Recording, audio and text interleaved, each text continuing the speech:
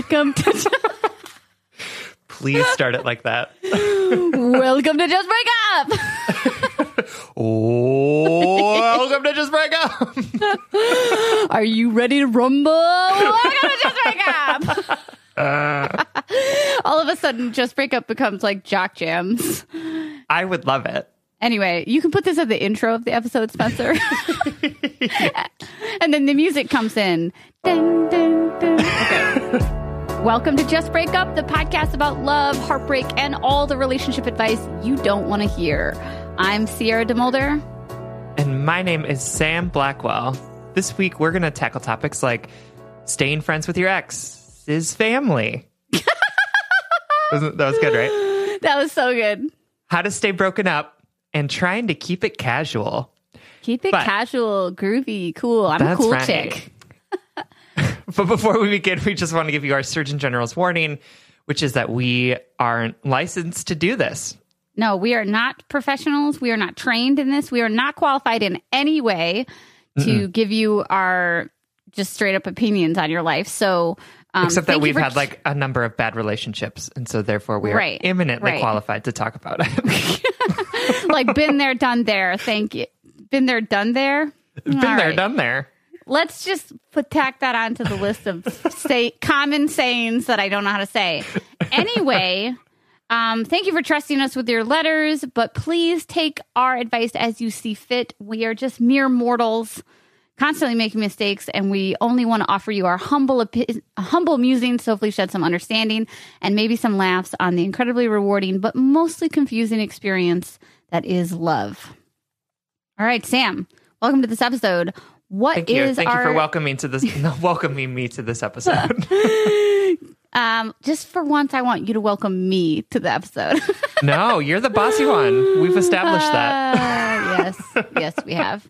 You're not bossy. Okay. You take charge, which I appreciate. Thank you. What is our check-in topic for today? Our check-in topic is inspired by a letter from Hello Sunshine. Before you read the letter, I want to note that on top of it, Sam wrote, "Love this one," which makes me question your personal association with this letter, and I can't wait to hear it. So go ahead, give us a read. Yes. Okay. So I love this one because I think it's just a fun question to answer. I thought it was like a scandalous. No, it's from Hello Sunshine, who's writing from somewhere in the world, and basically, I'm just going to read what they wrote because it's like a sentence. Hi, Sam and Sierra. I love you guys to the moon and back. This is a simple check-in type of question. What is the etiquette for visiting an ex's city?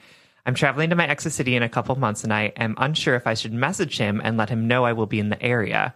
We had a very messy breakup and haven't talked in over a year. It would feel weird being in his city and not letting him know I'm there. Or should I just leave the past in the past? I'm not looking to rekindle our relationship or anything. Okay, so cute letter, cute question. How do we feel about visiting exes' cities, and what is the etiquette around it?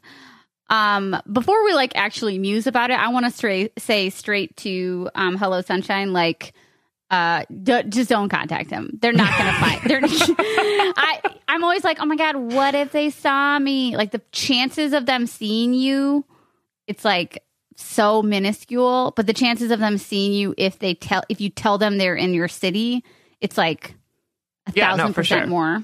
And even if you ran into that person and they were like, oh my God, you're here. Like, who cares? You broke up. Like, you don't owe them anything. And what a cool badass you look like if you run into each other. And then you can genuinely say, oh, I was like thinking about reaching out to you, but I needed to do work first. Or not. You can be like, hey. Yeah, crazy. I'm in your city. I'm not trying to be cruel about this with my evil laugh back there. But you said it would feel weird being in a city and not letting him know. Here's my biggest point. Yeah, it is going to feel weird, period. But sometimes we want to alleviate weirdness or awkwardness or discomfort by going back to what caused that discomfort, because we're like, oh man, maybe this will just feel better than walking around a space that I used to share with someone. But that's not a real comfort. That's a faux comfort.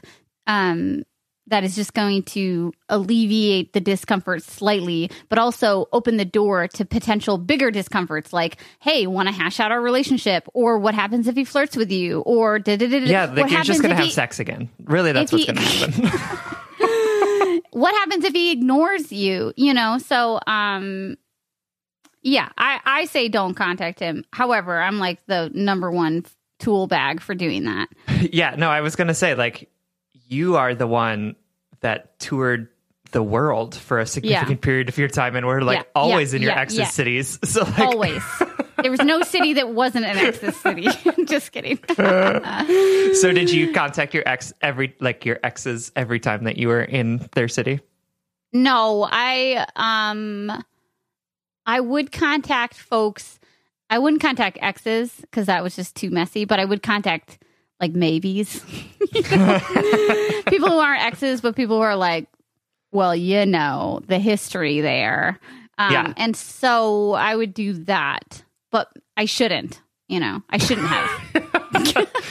What happened when you did? Was it bad news? Well, it's just, you know what it is that I wouldn't hit up my exes because those relationships ended poorly and I didn't want to rekindle things. But the maybes, the people who like were in the gray area, I either A, started dating them, terrible choice. B, it kept us in the gray area for years when it should have just been black and white. You know what I mean? I kept the door open instead of just shutting it. I guess yeah, no, that's legit. Yeah, and so Hello Sunshine, or to anyone out there who's like, what's the etiquette of visiting my ex's thing? Unless that door is so wholly closed and it's like a healthy closed, meaning like you can't even, like the flowers have grown over it, like you can't even tell that there's like a secret garden of past trauma behind that door. Yeah. Unless that door is so closed and so healthy, you don't have to revisit it. It doesn't make you cruel or cold. And you can, I promise you all that you can sit in the discomfort of not contacting that person or visiting the coffee shop that you went to together. It's going to be weird, but there's a lot of weird things in the world. There's lots of discomfort in our human experience, and we're all capable of experiencing it, you know? And it doesn't make you a cold bitch. Like I know particularly a lot of women I know feel like they have to be a good ex or else they're a bitch, you know, or else they're like the cold, non-nurturing, barren woman, you know? As though that has any merit on who we are as people. So, no, that's legit. I don't think I would ever contact an ex if I went to their city.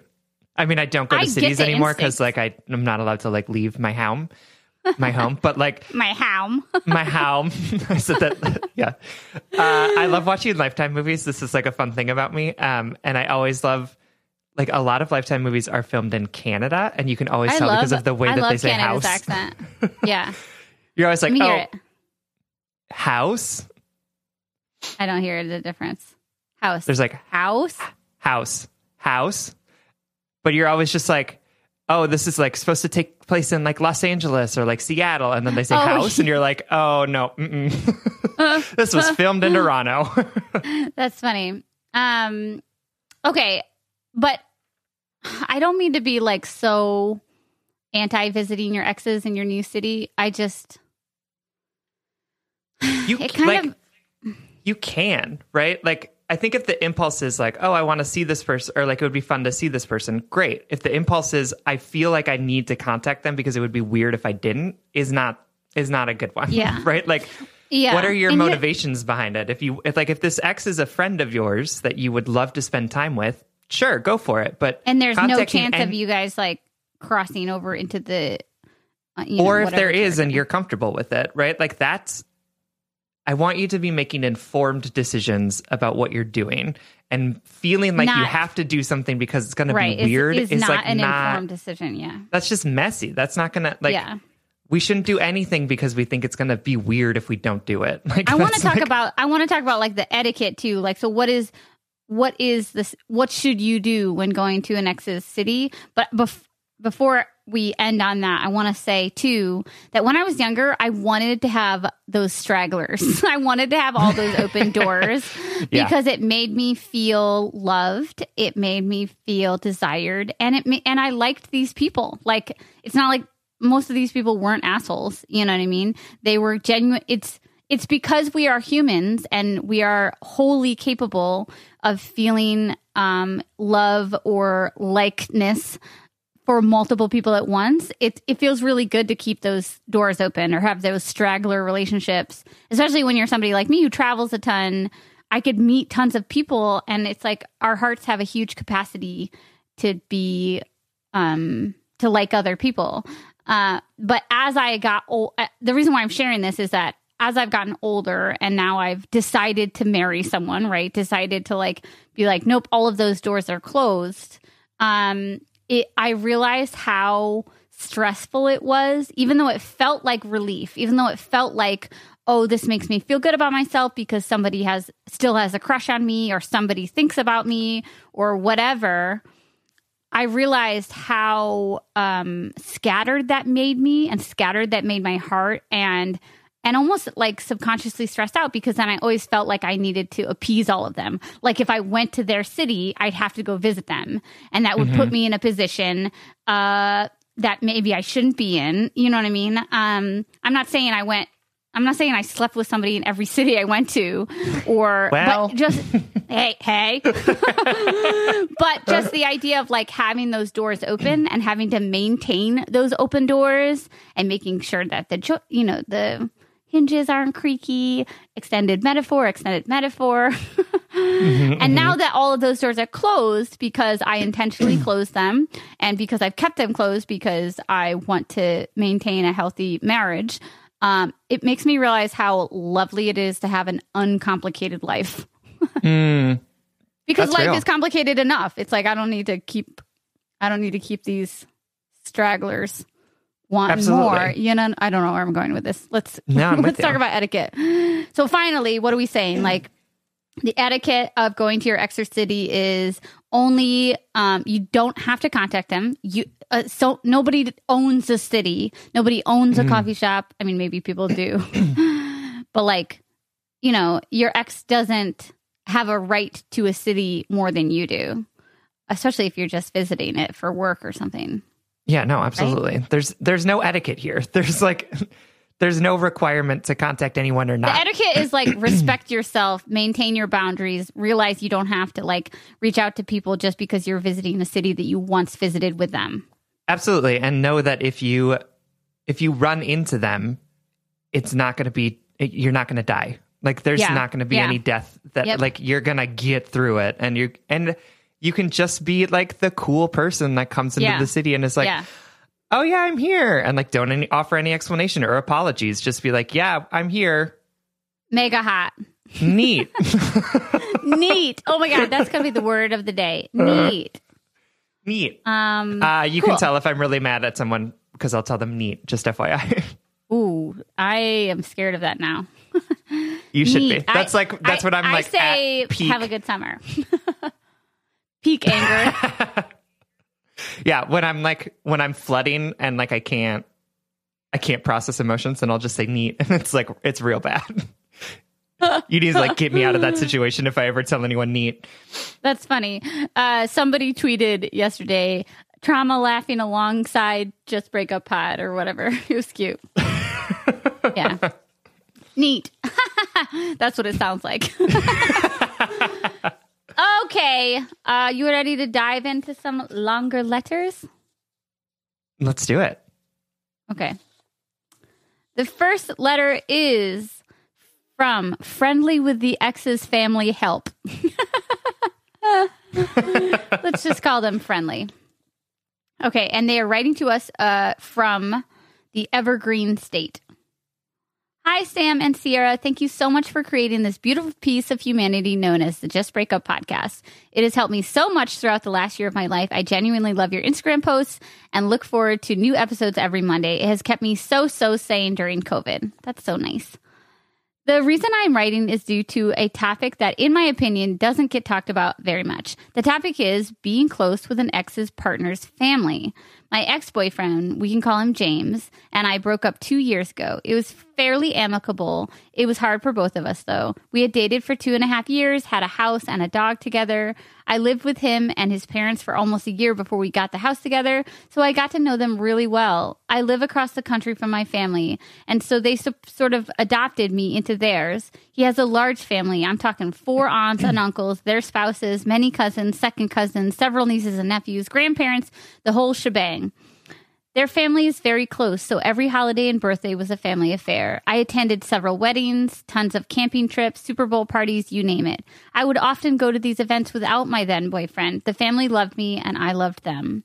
The breakup was hard due to the fact that I thought I would have to let go of this family and the family ties. However, after we broke up, I realized that wasn't really the case. I was still invited to the holidays and to family dinners. I went to a few of those events, but it ended up being very difficult for my healing process, so I slowly began to exit stage right, especially after he started dating someone else. But alas, his parents would still visit me at work, let me know when they had the dog we shared so I could go see her, had me over for dinner, and would even give me presents on my birthday and Christmas. So began a real friendship with them that now exists outside my ex relationship. I guess what I want to ask is this okay? My ex and I are on what I would consider really good terms. It's been 2 years since we split, and now he's engaged. I had a long-term relationship after him. That guy was not okay with my relationship with my ex's family, and I understood that, but it was hard to explain why it really isn't anything more than what it was. My ex's parents consider me a daughter. I live so far from my other family that if I ever needed anything, James's family would be there in a heartbeat. I house sit for them when they go out of town. I hang out with them over beers, and we genuinely enjoy each other's company. At this point, I don't refer to them as my ex's parents. They're just Bob and Carrie. I live in a really small town, and it's difficult to find affordable housing. Recently, I decided to move out of the room I'm renting in a friend's house and get my own place. Side note, I had plans to move out of state, but COVID put my plans on pause. This is relevant because the house James and I live in, the house he bought, is now empty. He lives with his fiance in a neighboring town. I brought up the idea of perhaps me moving into his old house. I would be paying rent and his dad would be my landlord. I would have zero contact with James. I wonder, is this a, quote, bad idea to move back into a house I once shared with this person? Am I tying myself to him in a way that is weird or inappropriate? James and I still run into each other, and it's never awkward. We both have our own lives, and I think we both have moved on from the past. We laugh, ask each other about each other's lives, and sometimes the dog is there. It's really great. This awesome human is still allowed to be in my life. His fiance does not like me, and because of this, I've made sure to check with James before considering this living situation as an option. He's incredibly laid back, and when I asked, he said it's cool with me. His parents don't really like his soon-to-be wife, and they have expressed that to me. I have laid down boundaries with them in regards to that, no talking poorly about her around me, and no talking about their son's relationships with me, etc. They are more than okay with me living in the house, but I feel like their opinion is with no consideration of the fiance's feelings. Should I take this option off the table? Am I messing with something that I should just let be? Or does it speak volumes about maturity to be able to interact with this family and my ex, knowing full well there are truly no ulterior motives behind my actions? Any clarity would be helpful. Sometimes I think things are great ideas and later find out that, well, they really weren't. I relate to that last Welcome sentence. to life.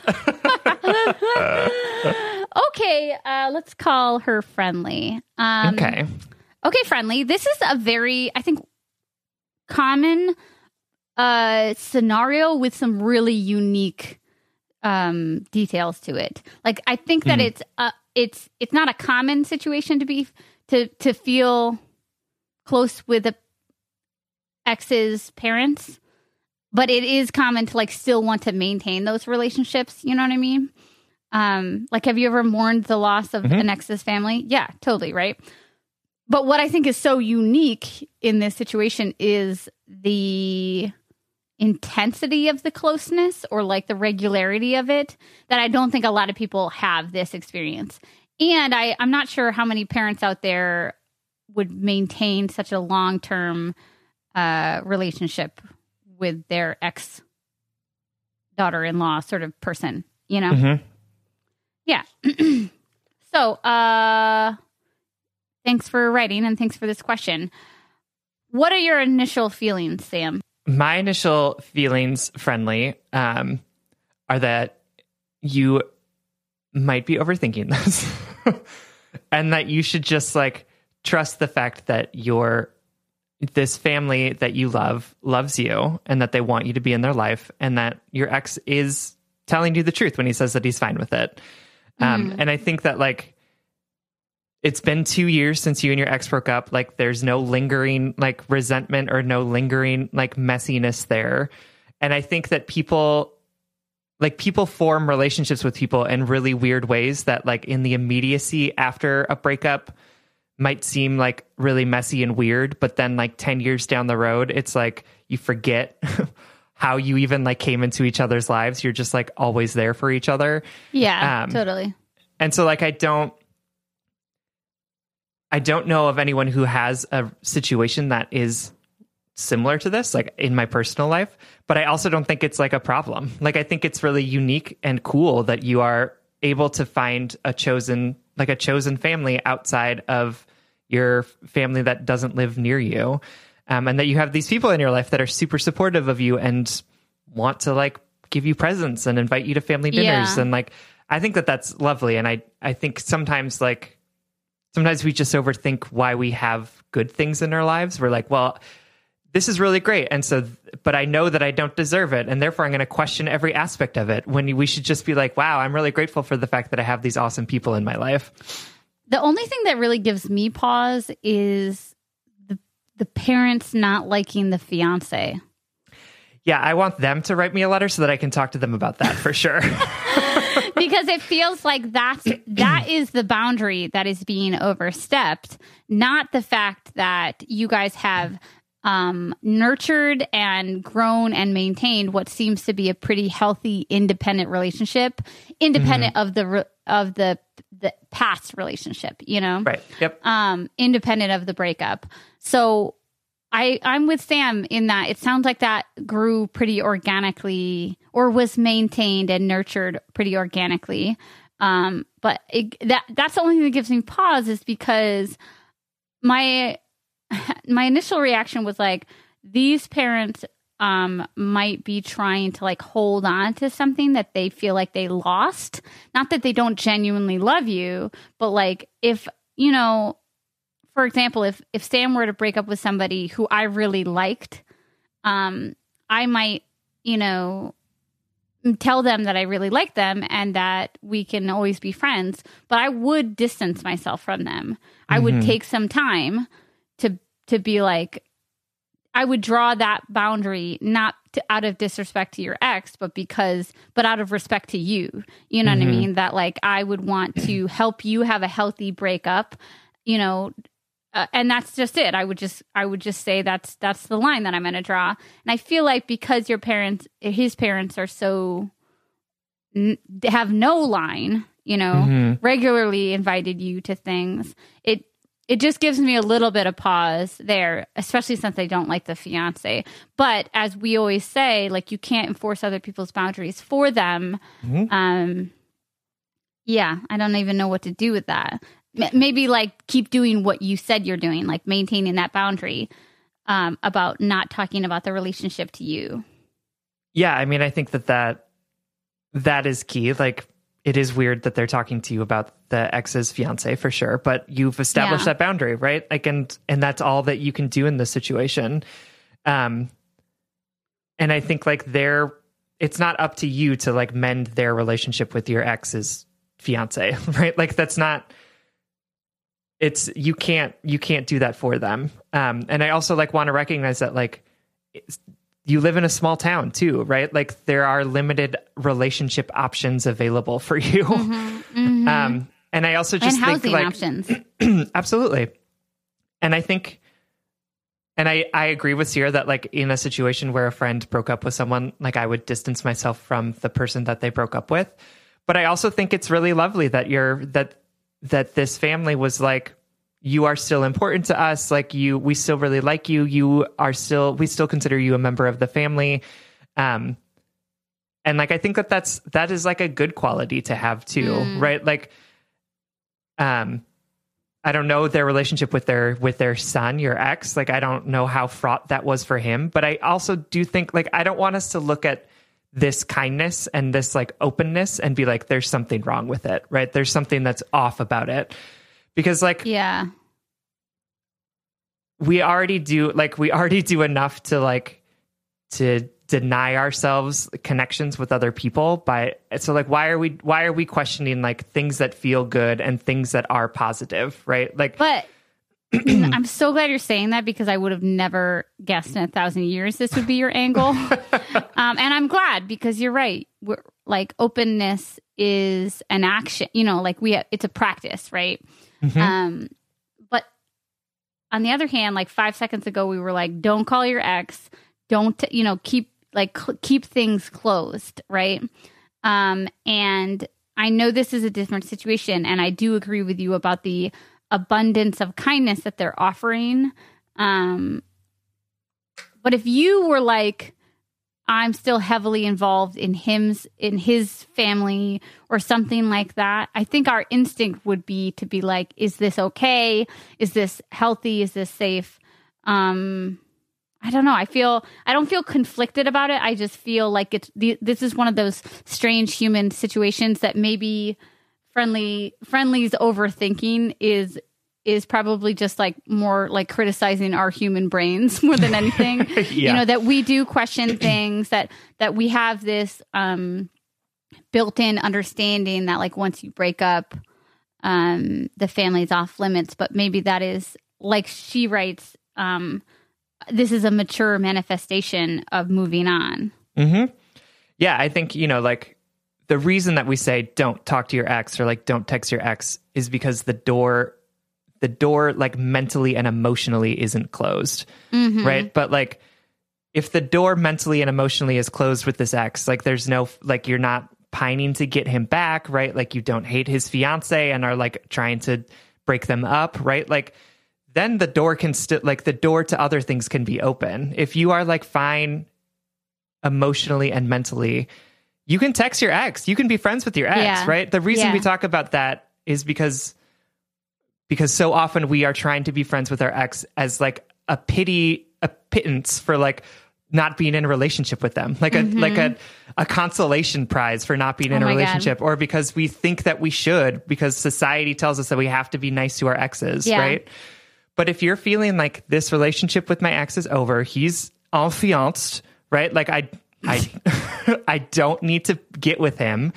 And how great is it that I have this like second family that I get to hang out with all the time and use in a way that I can't use my family, to like help me out when I need help and to go to parties with and spend Christmas with, right? Like, great. That's fantastic. Like, nothing in your letter is giving me pause to say, well, I think that really what you want is your relationship back, right? Like, it seems like, no, I you're never just felt that way. No, it just feels like you're enjoying the fact that you have this second family now, and you're questioning it because people like Sierra and I are always telling you not to text your ex. Yeah, right? we're dicks. But I think this is like one of the, like, this is like the exception that proves the rule of like, yeah, you can be friends with your ex if you and your ex are like ready to be friends, right? Like, yeah, totally. You can maintain a second family with your ex's family if you and your ex are like ready to do that. But often what we're actually talking about is the fact that like getting back or being friends with your ex is not a manifestation of what you want or what's healthy for you. It's like wanting something different. It's a manifestation of people pleasing or whatever. To your point, you said nothing in this letter makes me feel like you want your relationship back. But I would say something in this letter makes me feel like someone wants your relationship back, like the parents. Yeah, well, that's on them. Yeah. So I guess let's close by saying, let's talking about that though, because I do want to remind you, Friendly, that it's not, at this point you've been broken up for 2 years. This relationship, your ex's new relationship it has moved on. And it's not on you to make their relationship more functional or healthy, right? Like you can't just disappear into the ether. You can be really respectful about their boundaries, which it sounds like you are. But I just want to remind you that like it's not on you to prove to the fiance that you don't want a relationship that you're not in for 2 years, you know? Like that's a level of comfortability and trust that she has to grow. And don't get me wrong, do I think I would be a little uncomfortable with that? 100%. Yes, 100%. But that's something I would have to work through. For example, my wife is really, really good friends with one of her exes, an ex of like 10 years ago or whatever. But there's something in me that I had to be like, okay, well, what do I want? Her to lose one of her closest friendships, or do I want to fucking deal? and not only deal, but see where she's putting her energy. Like she's choosing me, right? She's choosing me romantically, where she's choosing this other person in a friend way, right? And so it's just not on you, friendly, to strengthen that relationship. But it just be mindful of what the parents want from you. Like when wedding planning comes around, you have to make it really clear that like you're happy for them or you're neutral for them and that you don't want to be a part of it. Like that's where those boundaries get a little, you know. For sure. Yeah. I think that it is important to maintain those boundaries that you're already setting up, right? About like not talking about the fiance. And also, yeah, like Sierra said, like, don't be super involved in the wedding. That's probably not a good idea. Yeah. Because the mom is going to like try to pull like a Friends reversal thing. So, you know, but I do think, like Sierra said, right? Like right now, 2 years is like still kind of fresh in terms of the breakup. But I think in like 10 years, you're not going to question this anymore. It's just going to be like, nope, these are the relationships that we have. And it might have been a little weird when it started, but like we've all become used to it at this point. Yeah. In like a good way, in a way of like, yes, you can still maintain family. And like, if you want to slip one of our Just Break Up cards to your ex's fiance and have her write us a letter, I would love to talk to her about how she can like handle the fact that your family, your ex's family is so obsessed with you. Maybe that's where the discomfort is coming from, where Friendly's probably like, it's not weird for me, but this could be totally weird for literally everyone else. you know, or like people looking in, you know, like Sam and I said, like, I think people might like raise an eyebrow to this, or it's uncomfortable for the ex or for the fiance. I think that's maybe where you're getting this pause is you're like, well, am I doing something wrong because other people might be uncomfortable? Right. And this is one of those situations where you're not. And it's not on you to heal other people, make other people uncomfortable, or set their boundaries for them. Absolutely. Yeah. Also, like, move into the house, but maybe give yourself a move out date. Like set a goal. That's what I've learned over the years, that like if I'm entering a situation in which I don't love it, but I'm making it do, or like it's you know, this seems like a situation that might be great for the long term, but also it seems like a situation that you might want to put an expiration date on. If you set a goal in your head, at least you have that date in your mind where you want to start looking at other options, or you want to try to move again out of state or whatever that is. So just give yourself an expiration date. And if you surpass that expiration date and you're still happy, great, stay there. But that would be my one piece of advice about moving into that house.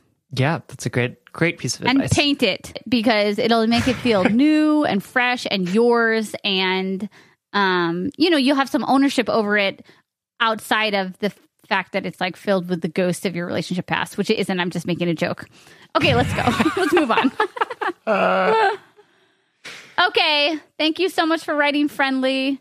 TLDR. Thank you so much. Just like, don't overthink it, and maintain those boundaries. We love you. That's like advice for everyone right now. Just don't overthink it and maintain your boundaries, y'all. Yeah, there you go. Did you know that nearly 75% of people have subscriptions that they've forgotten about? I will tell you that I 100% am in that 75% of people. Before I started using Rocket Money, I thought I had maybe, 15 subscriptions, but I couldn't believe it when actually I had way more than that. And it was things that I both had forgotten about and not forgotten about, but like seeing it all in one place was a real sort of amazing moments of clarity for me. From streaming services and fitness apps and delivery services, like everyone's trying to sell you a subscription now, and Rocket Money is great because it helps make sure that you're no longer wasting money on the ones that you forgot about. Rocket Money is a personal finance app that helps find and cancel your unwanted subscriptions, monitors your spending, and helps lower your bills so that you can grow your savings. With Rocket Money, I have full control over my subscriptions and a clear view of my expenses. I can see all of my subscriptions in one place, and if I see something I don't want, Rocket Money can help me cancel it with just a few taps. I love how the dashboard helps me see this month's spending compared to last month, so I can clearly see my spending habits. It is humbling and incredibly helpful. And they'll also help me create a custom budget and keep my spending on track. Rocket Money will even try to negotiate lower bills for you by up to 20%. All you have to do is submit a picture of your bill, and Rocket Money takes care of the rest. They'll deal with customer service for you. Rocket Money has over 5 million users and has saved a total of $500 million in cancel subscriptions, saving members up to $740 a year when using all of the app's features. Stop wasting money on things you don't use. Cancel your unwanted subscriptions by going to rocketmoney.com/justbreakup. That's rocketmoney.com/justbreakup. rocketmoney.com/justbreakup.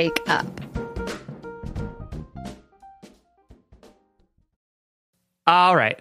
Our next letter comes from Lainey R., who is writing from The Void. Lainey writes, "Hi, loves. Like everyone else, let me tell you how much you have both helped me. I look forward to this and Patreon episodes every week, and I feel like I have learned so much. Anyway, I'm a 25-year-old bi woman, and I had been dating a 31-year-old man, him, for a year and a half. Let's call him Jay.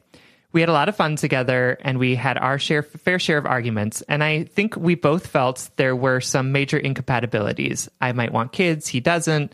Family is super important to me, not as much important to him, etc., etc. I eventually broke up with him, but it was very amicable, and after a few weeks of not talking, we hung out so I could return some stuff, and we could check in. We worked together, so we both agreed that it would be nice to be both friends and keep everything professional between us. But here's where it gets tricky. I spent those couple weeks being convinced that the breakup was the right choice and that Jay and I were much better off as friends, but as soon as I saw him, it felt like my heart was ripped open again. I don't think I realized how much I missed our easy conversation until that moment, and all the sadness that seemed so manageable before now seems overwhelming. When we talked, we both admitted that we still loved each other, but agreed that after staying broken up was for the best. In our conversation, I told him how much I missed him, and he said that he was worried that no one would ever love him again. Sam and Sierra, that broke my heart all over again. I love him and want him to know how truly lovable he is, and I don't want our breakup to be a commentary about his worth. It's really just more about compatibility. Hugging him was the best I'd felt in weeks. I have some other tough stuff going on right now, and I wanted to stay with him all day, even though I know I couldn't. Clearly, even though I logically know one thing, my poor heart feels entirely differently. Can two people ever get over incompatibilities like this? Can you love someone so dearly and actually be their friend and not spend the whole time together mourning the past? Should I hold out any hope for another shot? Thanks so much for reading this. Even just whispering my sadness into the podcast sphere makes me feel not so alone." Much love, Lainey. Oh, Lainey, thank you so much for writing and for supporting us on Patreon. We love that. Yeah. So, Sam. Yeah. Dive in. Don't tell me what to do. I know exactly what you're going to say. No. The hug is a facade. The hug is a facade, Lainey. And I love you dearly. And I'm so sorry that you are going through this breakup, because breakups suck and they are sad. And especially when you still love the person, but you're just like, this person's not working for me. Breakups are the hardest when they're not cut and dry. Breakups are the hardest because when they're like, yes, we shouldn't be together, but I still love you, because we just don't want to hold those conflicting feelings. It's like literally our head says one thing and our poor little confused hearts are like, but this physical touch and oh my God, I need to save this partner from hurting, or damn, being with this person feels a whole hell of a lot better than being alone. Yeah, no, that's real. And Lainey, when you talk about how like you were doing fine and then you saw this person and now it feels like your heartbreak has been reopened, and yes, that's exactly what happened, right? Like you were healing, like you had the sutures or in processing. And like, yep. Mm-hmm. Yeah. Like you were doing the things that were painful and uncomfortable, in order to get over this person. And like, that was working. And then you saw this person again and you like opened the wound again. Right? Like, and I'm not saying that in a way of like, God, Lainey, stop being such an not idiot. Not a victim blamey way. That's just no, in a way thing. Of like, this is what happened, right? It's totally normal for you to feel like your heart has broken again, because like that's exactly what happened. It kind right? of has, totally. You saw this person again. You told each other how much you loved each other, right? And then you said, and still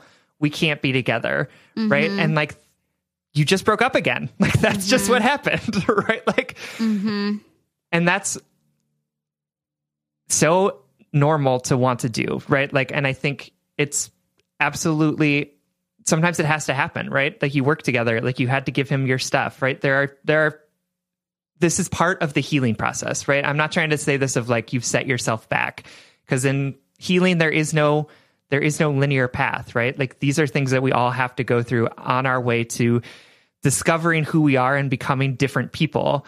But I just want to say, like, you recognize this pain not as like an indication that you made a mistake, but as an indication that you are healing, that you are still going through this process, that you are still moving towards knowing what you know is right, which is that you two are completely incompatible. And that's really sad, right? Yes. The sadness isn't telling you you've made a mistake. The sadness is affirming that the situation is sad.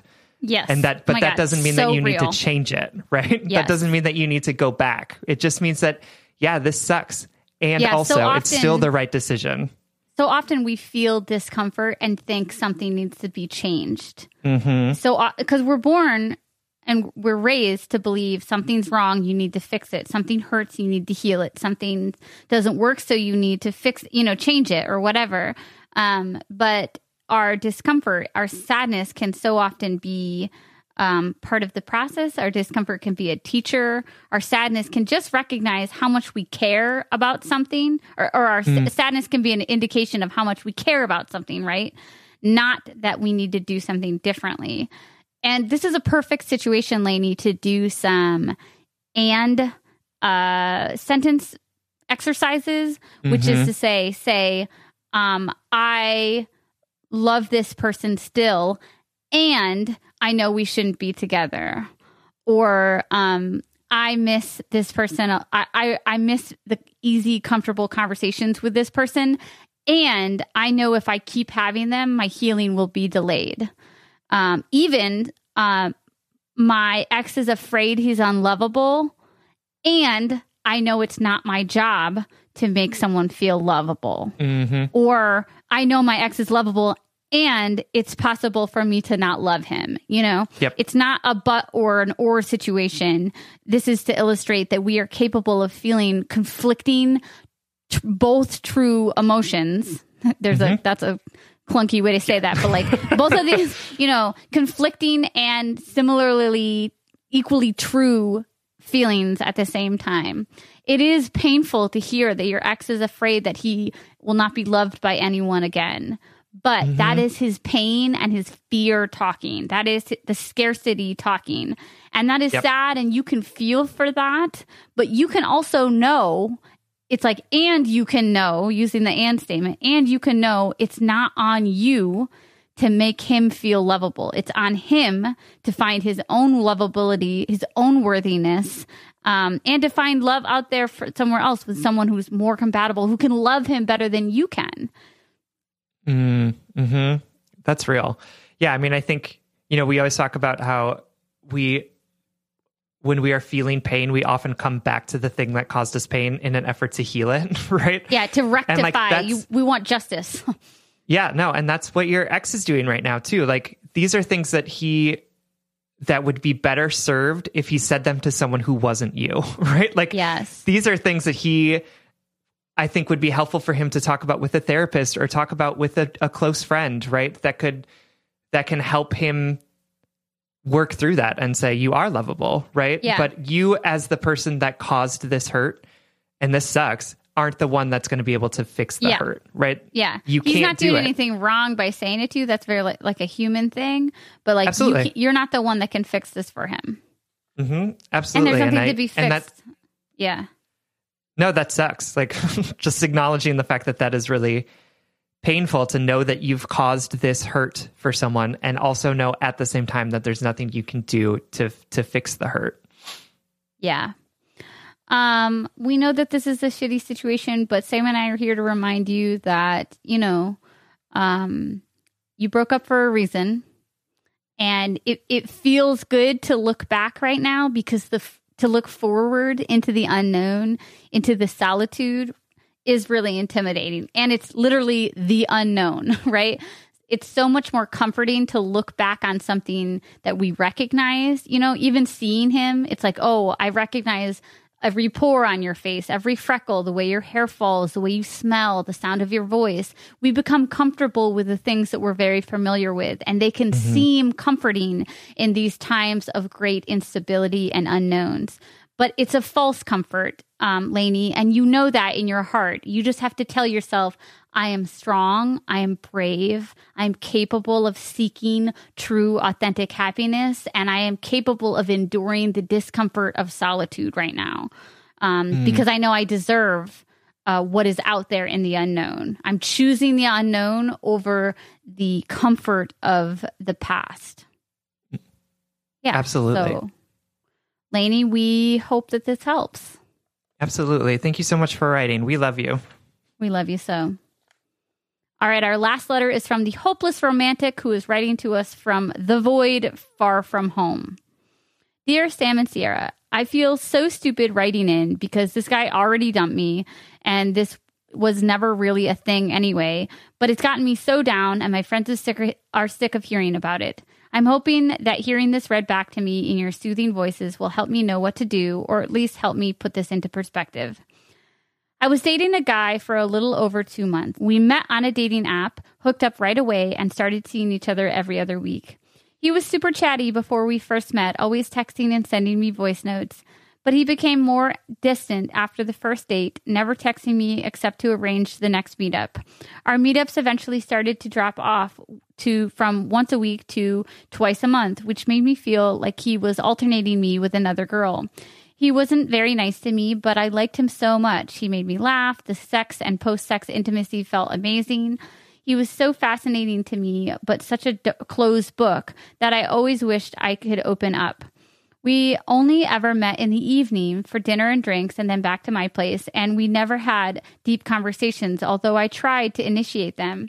I really wanted to kid myself that we were dating and not just hooking up. I totally checked out all his social media accounts, but he never asked me to connect with him. It felt weird to be lurking on someone I was sleeping with, but not, quote, friends with. I discovered a love song he'd once written for another girl, and it seemed incredible to me that this emotionally unavailable guy could feel that deeply for a girl. I kept hoping one day he would feel that way for me, but it was so hard to imagine. I think he kept me at a distance in a large part because he was only in the country temporarily.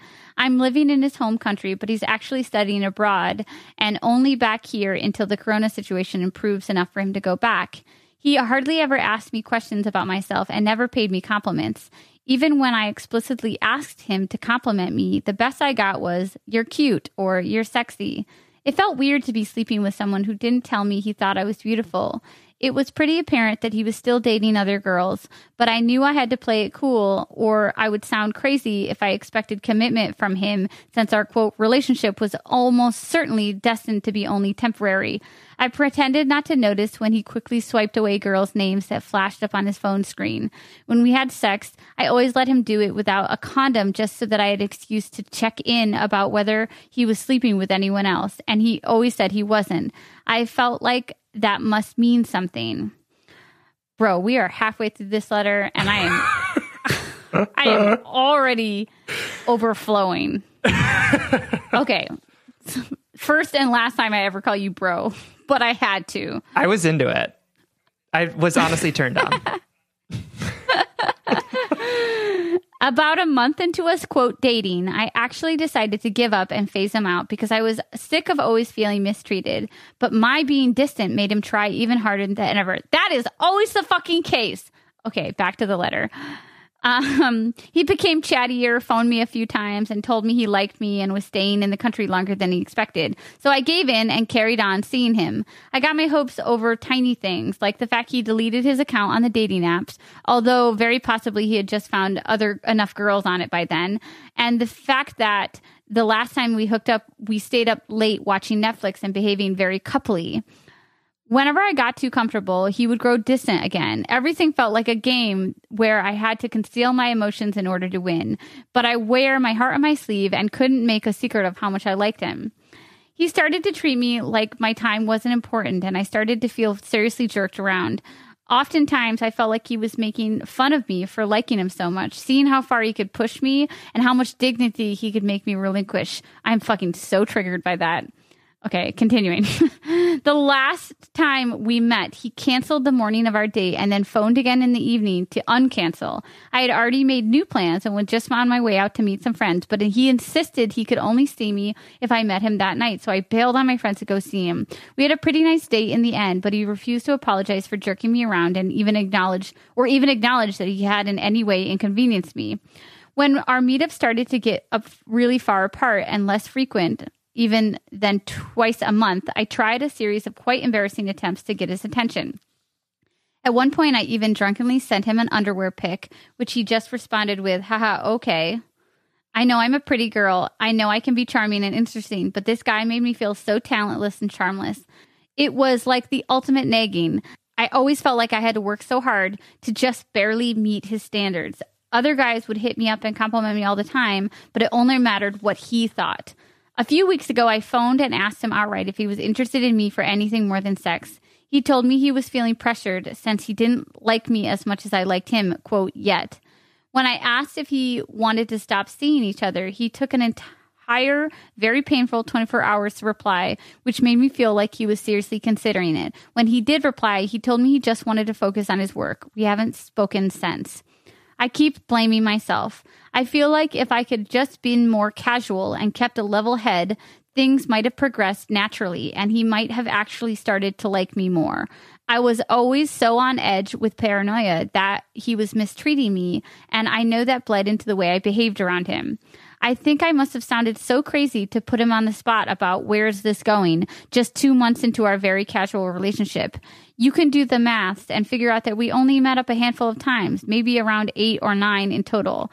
I filled in so much of the time in between with my own dreaming and built up what felt in my head like a burgeoning relationship. I know none of this sounds good. I don't know why I still miss this guy so much when virtually every date left me feeling with the feeling of, why am I doing this to myself? Still, I miss what we had or what I thought we could have had and keep berating myself for all the wrong turns I made that led to me scaring him away. Do you think this sounds like a situation where if I could have just kept my cool, maybe had a more developed life of my own to stop me from getting so intense, this relationship could have grown into something? Or do you think this guy was always going to be unavailable to me? Do you think there's anything I can do to fix things? If I wait long enough, will he reach out to me again? I feel so helpless because I know there's nothing I can say that won't just turn him off more.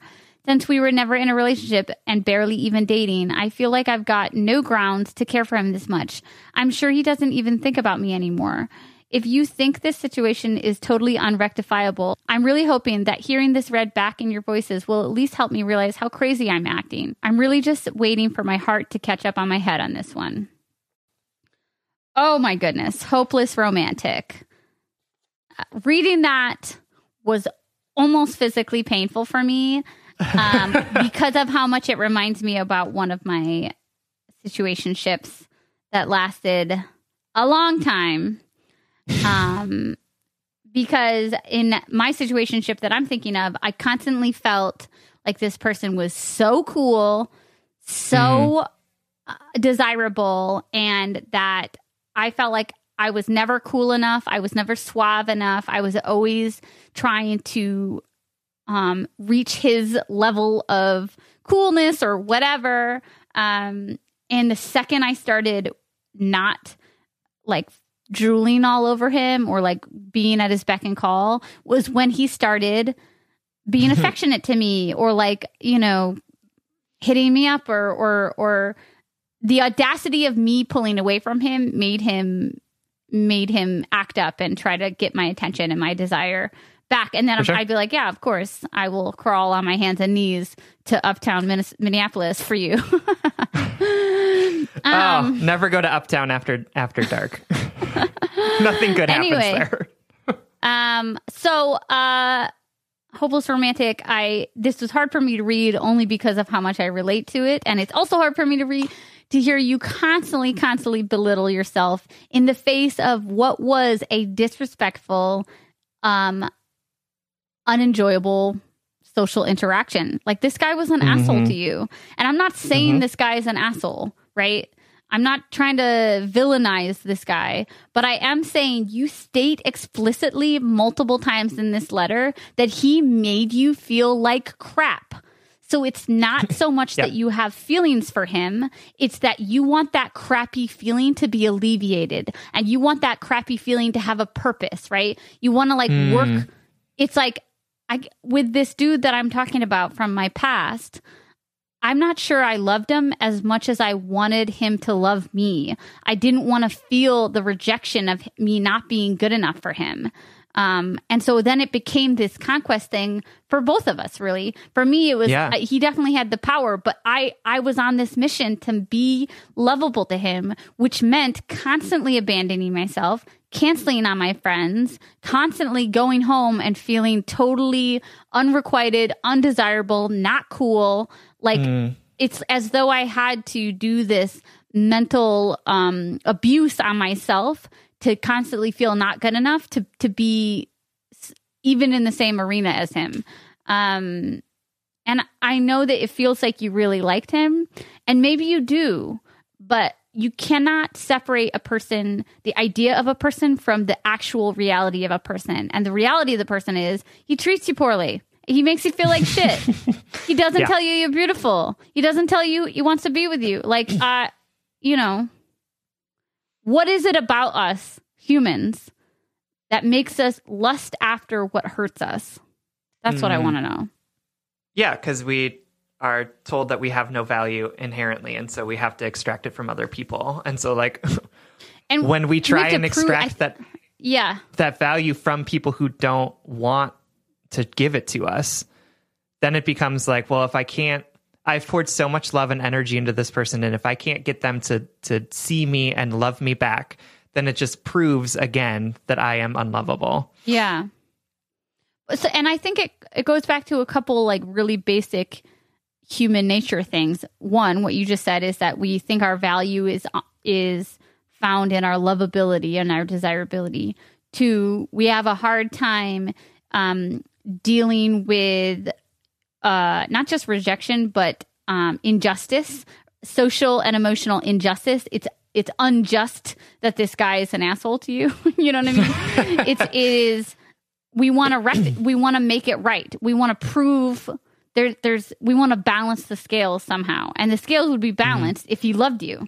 You know, the scales would be balanced if he desired you the way you desired him. And so instead of being like, this is unsafe for me, this is not good for me, so I'm going to move away, we try to rectify it instead of just walking away. For sure. And then the last thing that it really pulls out for me is that the differing realities that we all move through the world with.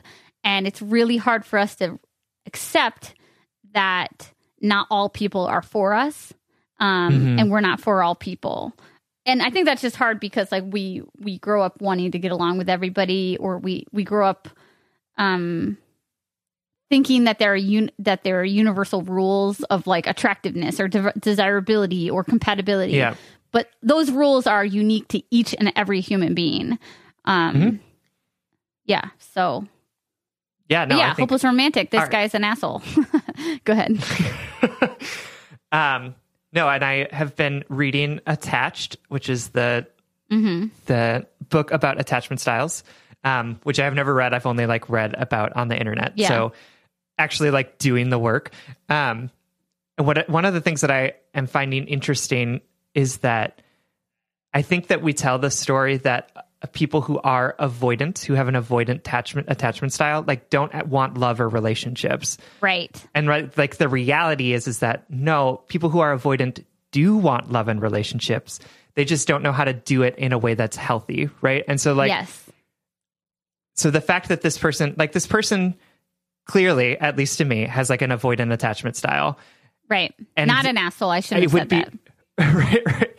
No, but I think it would be easier if he were an asshole. Like, I think it would be easier if we could be like, oh, this person clearly doesn't want a relationship. They're just like a dick, right? Like, stop pouring yourself into this person that doesn't want love. But like, it's so much harder because what is happening is that he's like giving you stuff to string you along because he does want relationship. Like, he does want love. He just doesn't like know how to do it in a healthy way. And that is really difficult because it would be easier to say like, oh, which is not me saying like you should go after this guy or like this guy loves you, secretly loves you. He has clearly made it known that like he's not going to give you the time of day. But I think it's important to acknowledge that reality so that when we come up against avoidant attachment styles in the wild, we can recognize them for what they actually are, which is that this guy clearly has an avoidant attachment style, but those things that he's doing to like string you along are like real, right? Like this isn't like you're not making up that he actually is like sending you these signals, right? Like, and so like feel validated in the fact that like you're not stupid for believing him when he like tried to get you back or when he would suddenly text you and call you all the time, right? Like those things actually happened. Like it wasn't like you were like reading into it. Like he was actually in his own fucked up way, actually like trying to string you along because he wants love and affection. He just doesn't know how to handle it. And so like, and I'm saying this because what I'm getting from your letter is that you are placing the blame for all of this squarely on your shoulders, right? You're saying like, I'm crazy. I misread everything.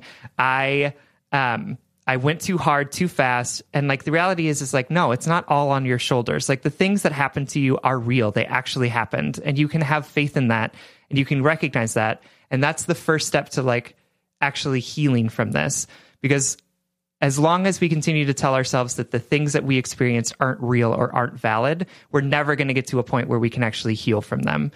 And I feel hopeless romantic that's what you're doing is you're just like, you are instead of yourself. Like, yeah, you're gaslighting yourself is exactly what I was like trying to say that in a way that wasn't like awful, but that's exactly what is happening right now is that like, you have reversed things so much where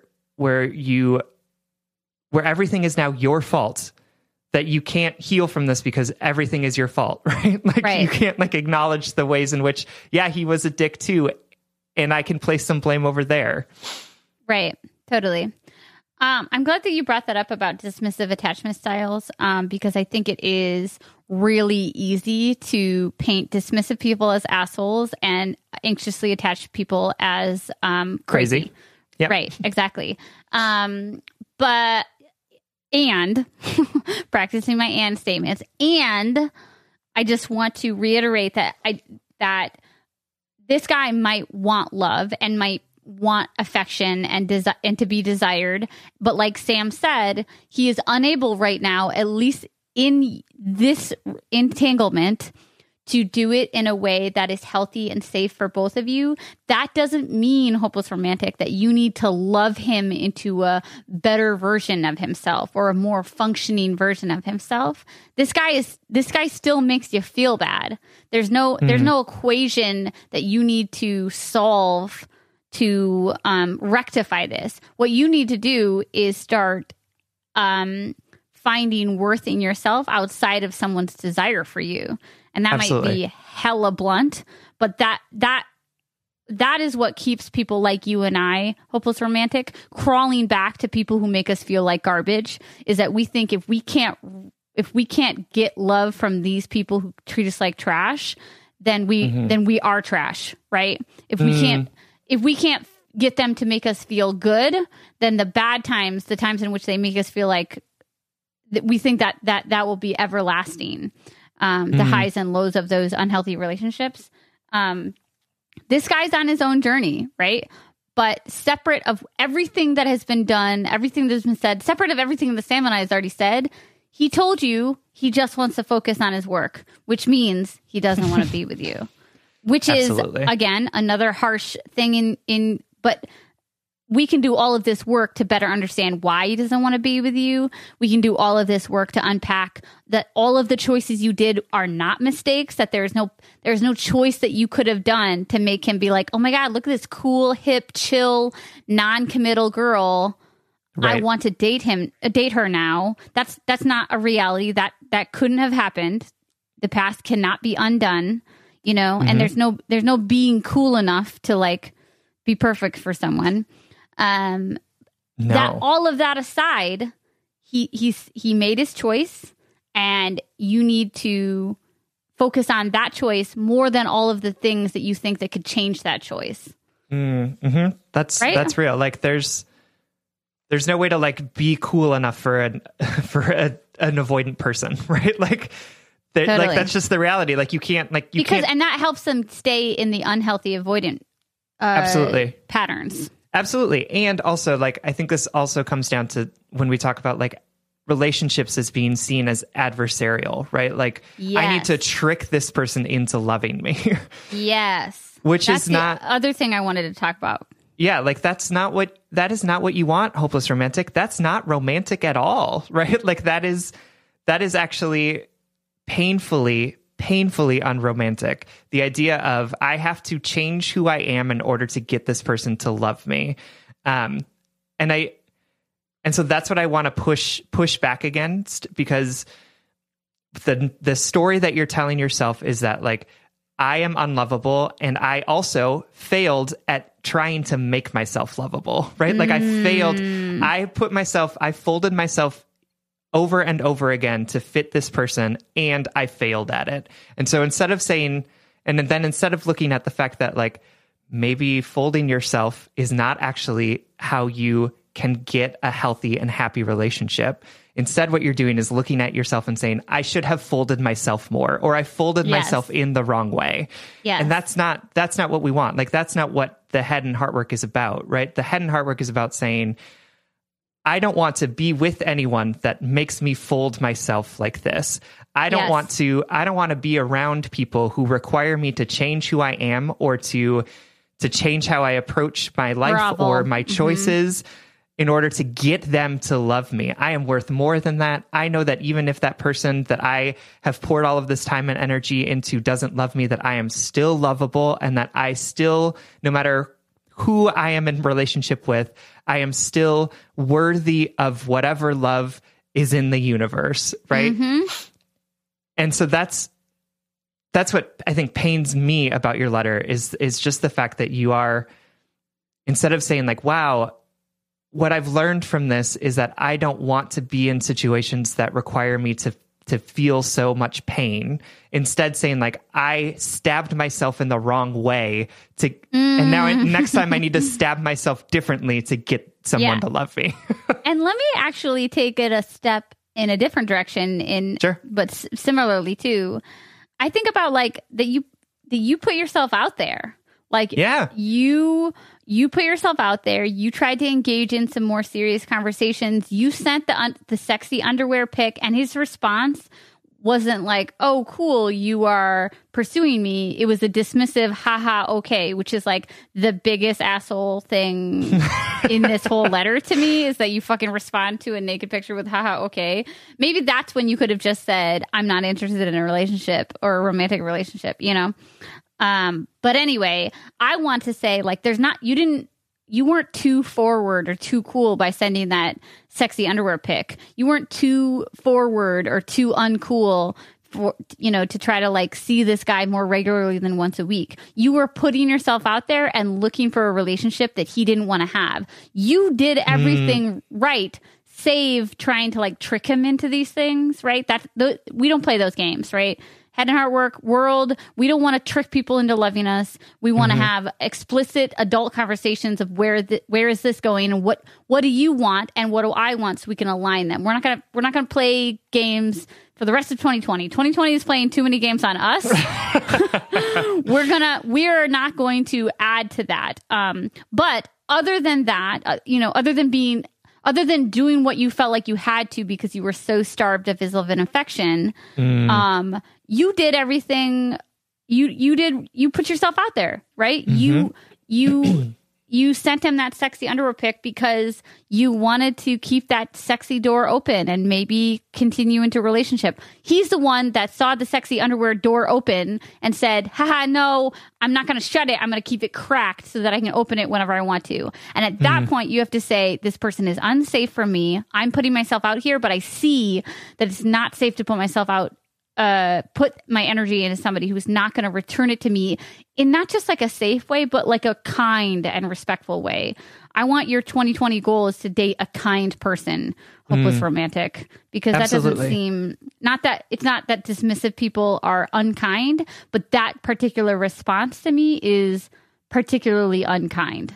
Absolutely. And you, like Sierra said, like you did, in so many ways, you did all the right things. Right. And so, like, I think that what is going to be helpful for you is to not take the blame squarely on your shoulders, but to look at this for what it actually is. Look at this in a way that both offers you opportunities to learn and like reinforce good things that you did, right? It is not a bad thing to ask someone 2 months into dating to like know what the relationship is, right? Like, absolutely. That's not a crazy thing. That's not a like, bad thing. No, that's like, that is a very normal and healthy thing to do.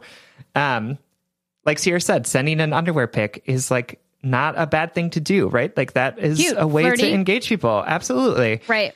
And so I think by taking some of the blame off of you and really trying to assess like, where did things go wrong? And also, what do I want to do differently in the future is going to serve you, because it will be less tied up in, oh man, this person was the love of my life and I fucked it up and I'm never going to be happy again, which, by the way, all very normal things to think, right? Yeah. Like, you're not crazy. You're not like insane because of that, right? Like, these are all normal human thought processes that we go through. Right. Right. But instead of focusing on that, instead saying like, wow, this didn't go the way that I wanted it to, and that's okay. What did I learn from this? Like, what things made me feel uncomfortable, or things that made me feel like I wasn't being given the nutritious relationship that I wanted? And like, how am I going to make sure that next time I can identify those things more easily? Right. Right. And we're never going to be perfect, but experiences like this, like these ones, do help us move through things more quickly and with like more tools in our toolbox. And so I think having gone through this, like, is going to make you a person who is more equipped to be able to identify problematic behaviors in other people. That's going to be more equipped to be able to say like, no, I did this thing where I constantly felt guilty for like asking for what I wanted. I'm really not interested in doing that again. Right. And I hope that that's what you take out of this relationship. And I really think that you do. Right. I think you're going through a grieving process. You are in a particular place in it, and there are different places to be in it as well. And I hope that like the things that Sierra and I are talking about are not, you're not using them to like further that blame that you're placing on yourself, but instead use them as a way to like reframe where you're at and begin to think about the relationship in a different way that's going to serve you better. Absolutely. Hopeless Romantic, I am so grateful that you wrote in, and I hope that it does help to hear your letter back to you, and I hope that you feel loved and confident and know that you are desirable and lovable and worthy just as you are, with no one else around you except for the voices of two strangers across the world. Absolutely. Thank you so much for writing. We love you. We love you. All right, folks, that brings us to the blind date segment of our show. Every episode, we want to shout out something we love that we want to set you up with. This episode, we want to send you home with a book called The Color of Law by Richard Rothstein. And, you know, we have thrown out other blind dates around like the criminal justice system and the ways in which the criminal justice system is basically a continuation of slavery. But I also think that housing is a really, really important thing for us to be able to understand as we move forward in our anti-racism work. Because I firmly believe that education, housing, and the criminal justice system are like the three prongs of the continuation of basically the enslavement of Black Americans. And so this is a really good book. It's kind of dry, just as a warning. But what he does is sort of lay out the ways in which government practices created or reinforced housing segregation in our country. And the ways in which it's not, and tells the story of the fact that it's not just these like narratives that we've been telling each other of like bad actors who like maybe did these things, like landlords who didn't rent to people of color, or like white folks who like fled to the suburbs, but like the actual real intentional government policies and practices that created segregation and denied the opportunity for folks of color, and particularly Black folks, to build generational wealth, right? And I think makes a really, really strong case that helped me sort of solidify some of what I was thinking, because, you know, housing is my day job, around the ways in which we need to intentionally dismantle the system that we've created, and create